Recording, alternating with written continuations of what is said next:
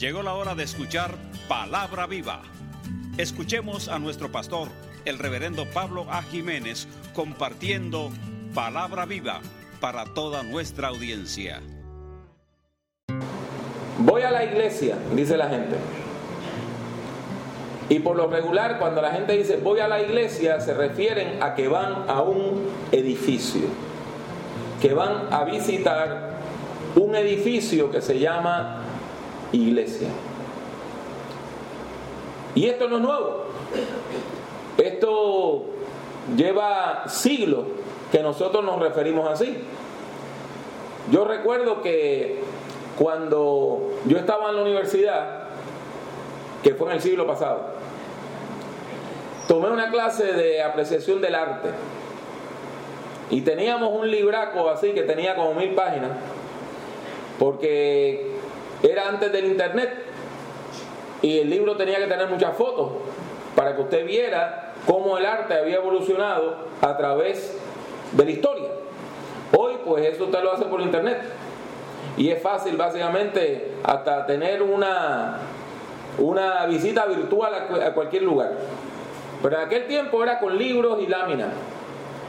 Y recuerdo que una de las cosas que aparecía más prominentemente en el arte, sobre todo en el arte de la época medieval, eran las iglesias. Y usted estudiaba el estilo gótico, el estilo románico de construir iglesias. Y siempre que aquel libro hablaba de iglesia, hablaba de un edificio. Y hoy tenemos que reconocer que esa práctica, aunque común, está equivocada. Está equivocada. ¿Por qué?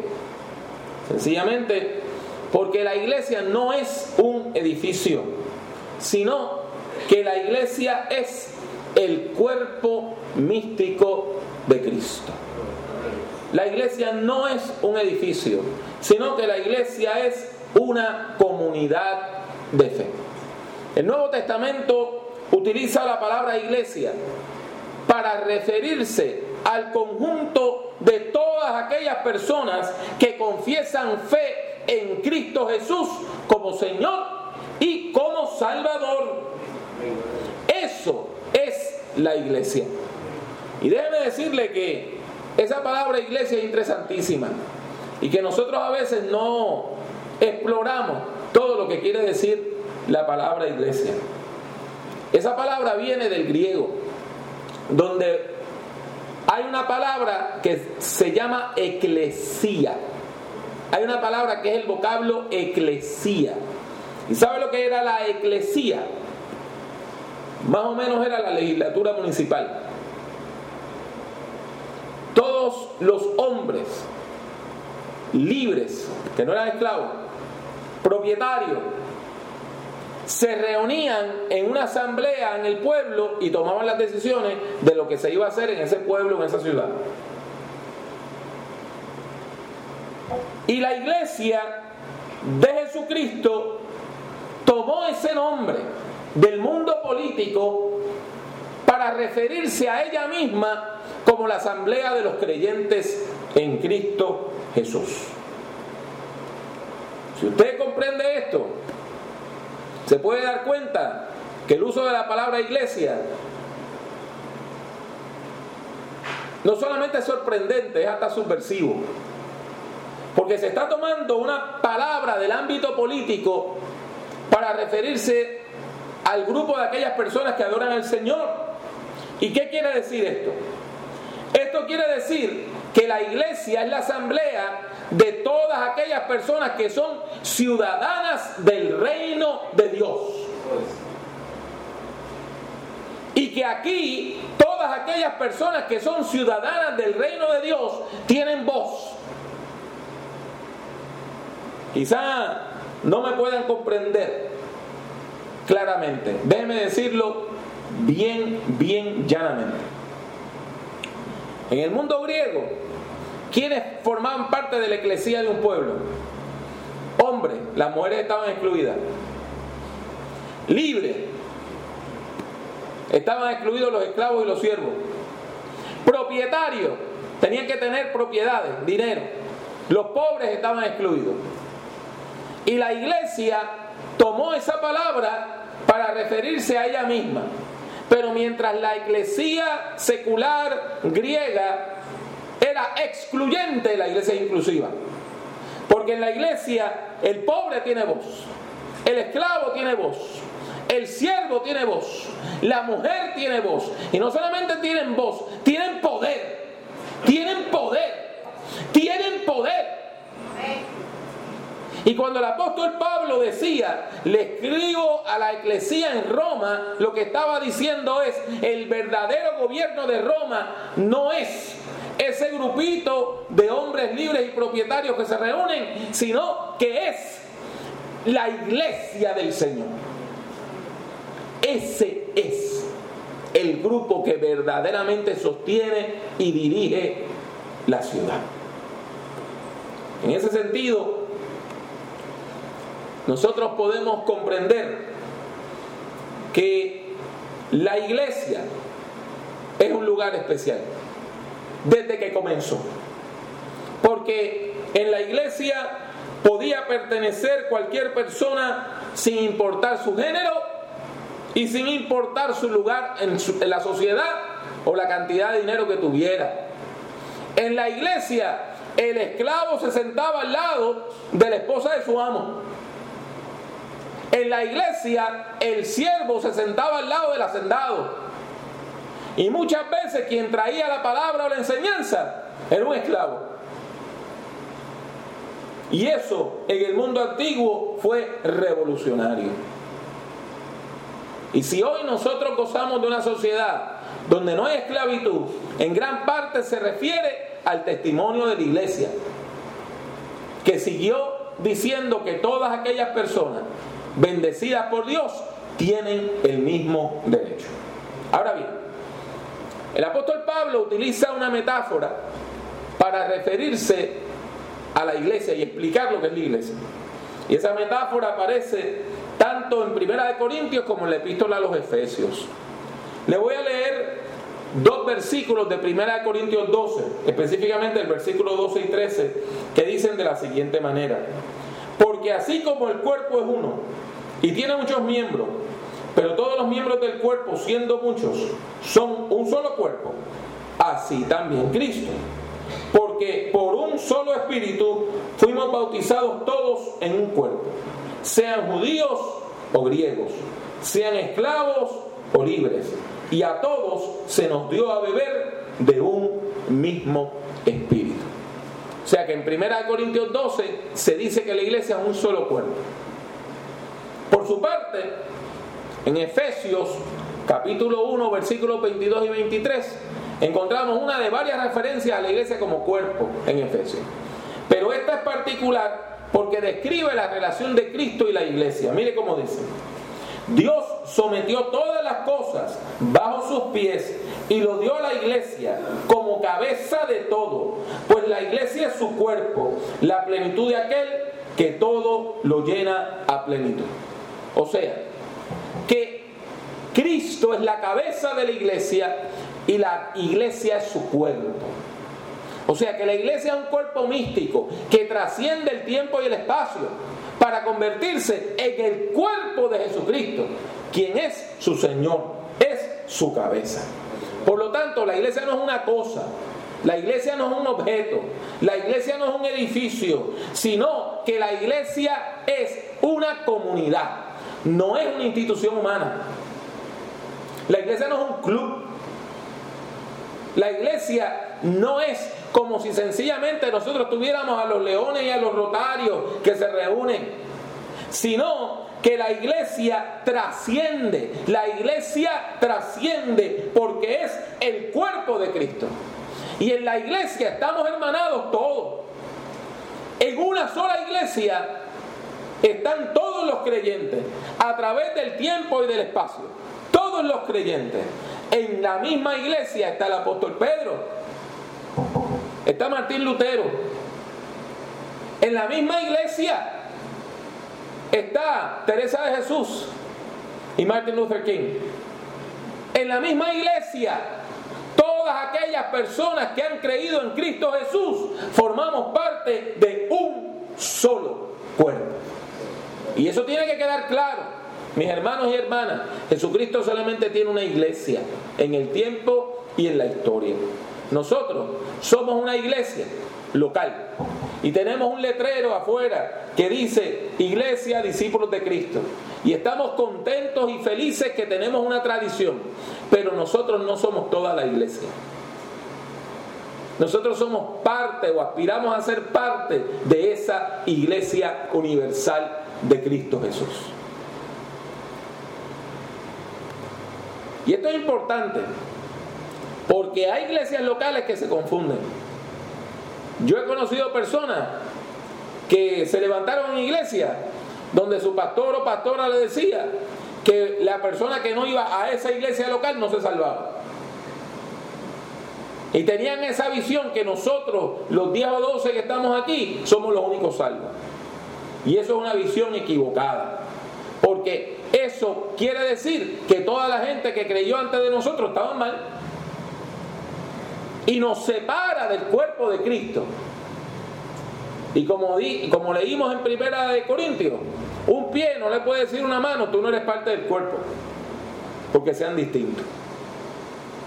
Ahora bien, quiero pasar a un tema importante relacionado con la iglesia, y es que cuando nosotros estudiamos la historia de la iglesia, nos damos cuenta que al principio la iglesia no tenía templos, sino que la iglesia se reunía en casas.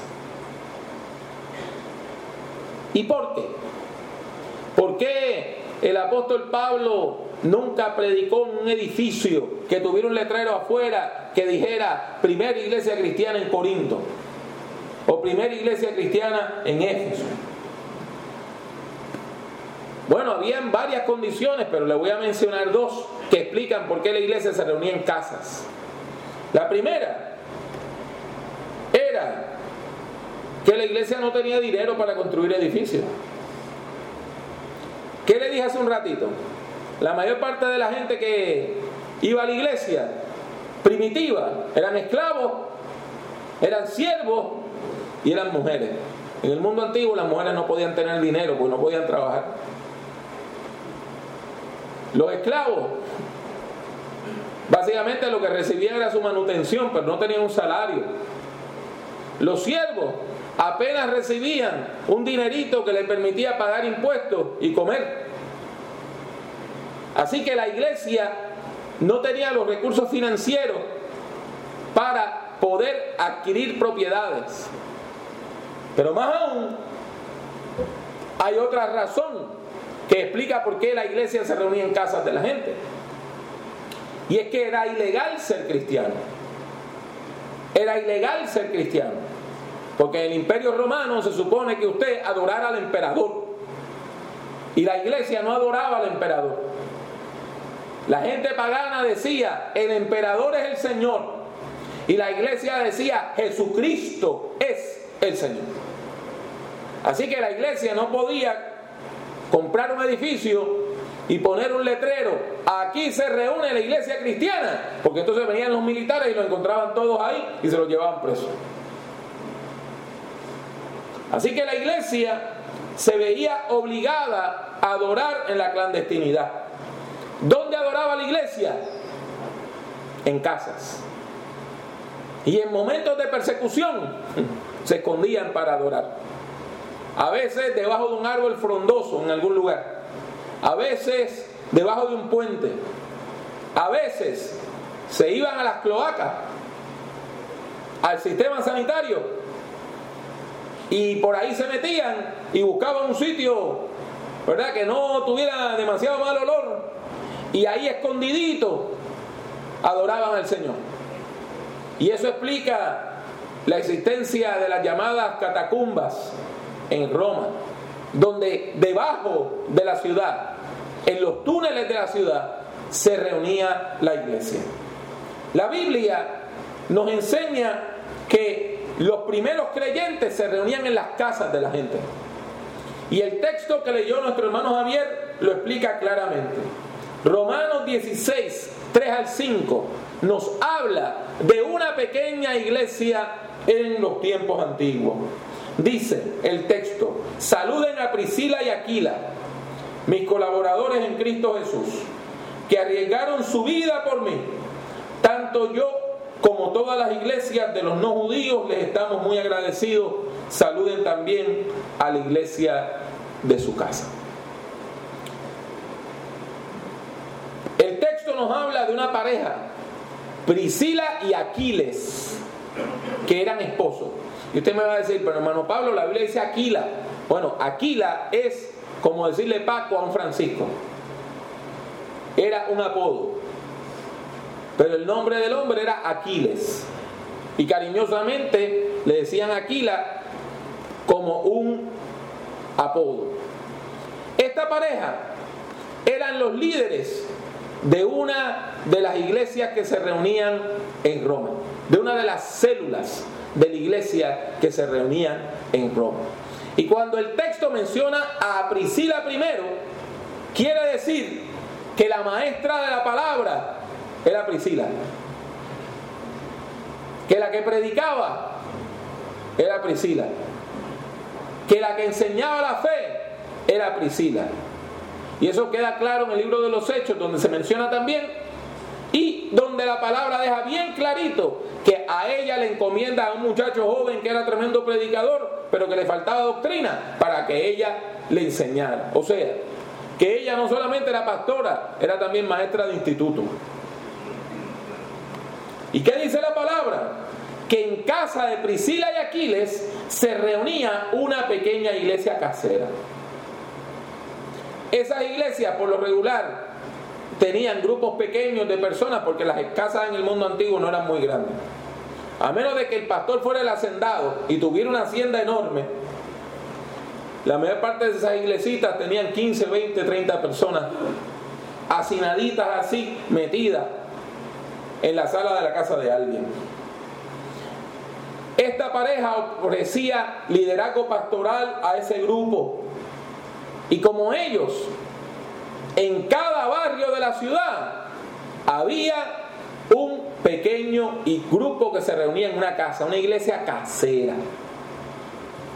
Una iglesia casera. Para que usted entienda, Roma tenía más de 1 millón de habitantes. Y en el mundo antiguo una iglesia con 1 millón de habitantes era enorme. Y en cada barrio había un grupo cristiano que se reunía en la casa de alguien. Y todas esas iglesias caseras, todas esas células juntas formaban la iglesia en Roma. Entonces, las personas que pastoreaban las células le respondían a sus pastores. Y si la ciudad era muy grande, pues entonces quien pastoreaba la célula le respondía a un líder de sector que le respondía al pastor u obispo de toda la ciudad. Por lo tanto, el modelo celular es bíblico. El modelo celular es bíblico. La idea de tener cultos en nuestras casas es bíblica. Y la idea de que todas esas células juntas forman la iglesia proviene de las Sagradas Escrituras. Y siguiendo ese modelo bíblico, nuestra iglesia, la Iglesia Cristiana de Discípulos de Cristo del barrio Espinosa de Dorado, decidió hace varios años establecer un modelo celular. Y hoy, con la ayuda de personas como nuestra hermana Raquel García, José Catoni, nuestro hermano Juan Ortiz y tantas otras personas que han trabajado en este ministerio, nuestra iglesia hoy cuenta con 10 células. La célula, el grupo celular, que en nuestro caso le llamamos los grupos misioneros de amor, es la iglesia chiquita, es la iglesia pequeña. Eso es para nosotros la célula. Es la representación de nuestra iglesia en ese barrio y en esa comunidad. Es el lugar donde de manera específica en un barrio o en una comunidad se reúnen creyentes relacionados con esta iglesia para para ofrecer cuidado pastoral de cerca. Y es importante porque en la célula los creyentes nos ofrecemos apoyo los unos a los otros. Los líderes de la célula son hermanos y hermanas que asisten regularmente a la iglesia, que son líderes laicos. Y esos líderes laicos se desarrollan como líderes. Dirigen los cultos, cantan, planifican, predican, ofrecen estudio bíblico. La célula evangeliza, porque la célula se allega allí donde está el dolor para bendecir a la gente. Cuando alguien muere en el barrio, van y buscan a los líderes de la célula. Hermano, hermana, ayúdenos. Jamás se me olvidará que la célula de Golden Hills estuvo un tiempo ayudando y bendiciendo a un ancianito que estaba muriendo. Y el Señor le decía a nuestra hermana Lilian, la pastorcita, llámeme a la pastorcita, decía, llámeme a la pastorcita. Nuestra hermana Lilian lo bendijo profundamente, a él y a su familia. Y eso es la célula, es el lugar donde nos reunimos en nuestro propio barrio, en nuestra propia comunidad, para ayudar a la persona que está en crisis, para reír con el que ríe y llorar con el que llora. Los grupos celulares son centrales para el crecimiento de nuestra iglesia. Centrales para el crecimiento de nuestra iglesia. Nuestra iglesia local, gracias a Dios, ha tenido un momento lindo, donde mientras otras iglesias están mermando, en gran parte por la emigración y tanta gente que se está yendo a nuestro país, nuestra iglesia se ha podido mantener. Me acaba de llegar el informe que durante el mes de febrero nuestra asistencia promedio fue de 490 personas, cuando usted suma toda la asistencia dominical. Pero nuestra iglesia todavía tiene espacio para crecer y tiene un llamado de parte de Dios para continuar siendo una iglesia grande y poderosa en todo este litoral. Pero eso no se puede alcanzar sin un sistema celular robusto. Necesitamos un sistema celular robusto. De manera que aparte de este santo lugar que hemos convertido en templo al Señor, en cada una de nuestras comunidades la gente pueda decir, esa persona es de la iglesia y aquella persona es de la iglesia y aquella persona es la líder de célula, y puedan encontrar ayuda y socorro allí a la par de donde viven. Y por eso es crucial que cada uno de ustedes se active en una célula. Es crucial que cada uno de ustedes sepa cuál es la célula de su comunidad y participe de ella. Si usted todavía no ha tenido la dicha de tener un servicio de célula en su casa, vamos a tener un folleto que se va a estar repartiendo más tarde por los líderes de célula, donde va usted a tener la lista de los 10 lugares donde hay célula, con los nombres y teléfonos de las personas que dirigen esa célula. Más tarde en la mañana vamos a tener unas mesas afuera donde usted va a poder decir, yo quiero que me lleven un servicio, y usted lo que va a hacer es dar su nombre, su dirección, su teléfono, y la persona que corresponde le va a llamar para llevarle un servicio a su casa. Y ahí poco a poco usted se va activando en la célula. Nuestra iglesia tiene que establecer más células. Tenemos que hay espacio mínimo para 2 más. Pero algunas células nuestras son muy grandes y a lo mejor las vamos a tener que estar dividiendo, porque a veces vamos a una casa y tenemos el buen problema de que van 30 personas, pero no cabemos. Entonces, no es problema con que una célula se pueda dividir en 2 y tener varias actividades, porque lo que queremos es establecer estos grupos pequeños para ofrecer apoyo pastoral en la vida diaria.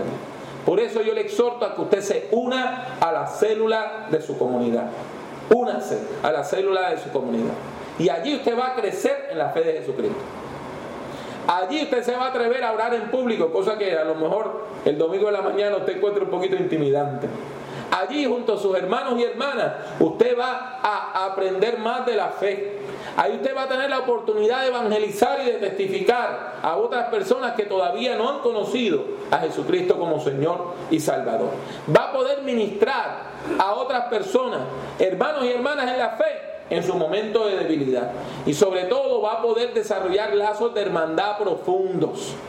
Lazos de hermandad profundos, donde podamos demostrar el amor que nos une. ¿Qué es una célula?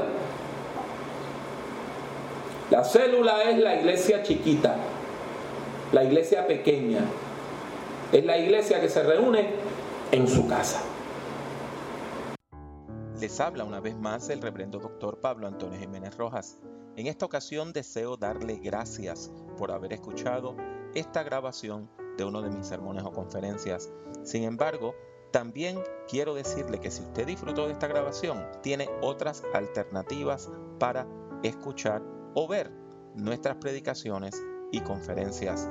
En primer lugar, puede visitar nuestro portal electrónico www.drpablojimenez.com. Doctor abreviado con las siglas DR. www.drpablojimenez.com. Ahí puede acceder a nuestros escritos, nuestros vídeos y nuestros audios. Además, puede comprar nuestros libros. Yo no le vendo nada, sencillamente le doy el enlace para que compre nuestros libros por amazon.com.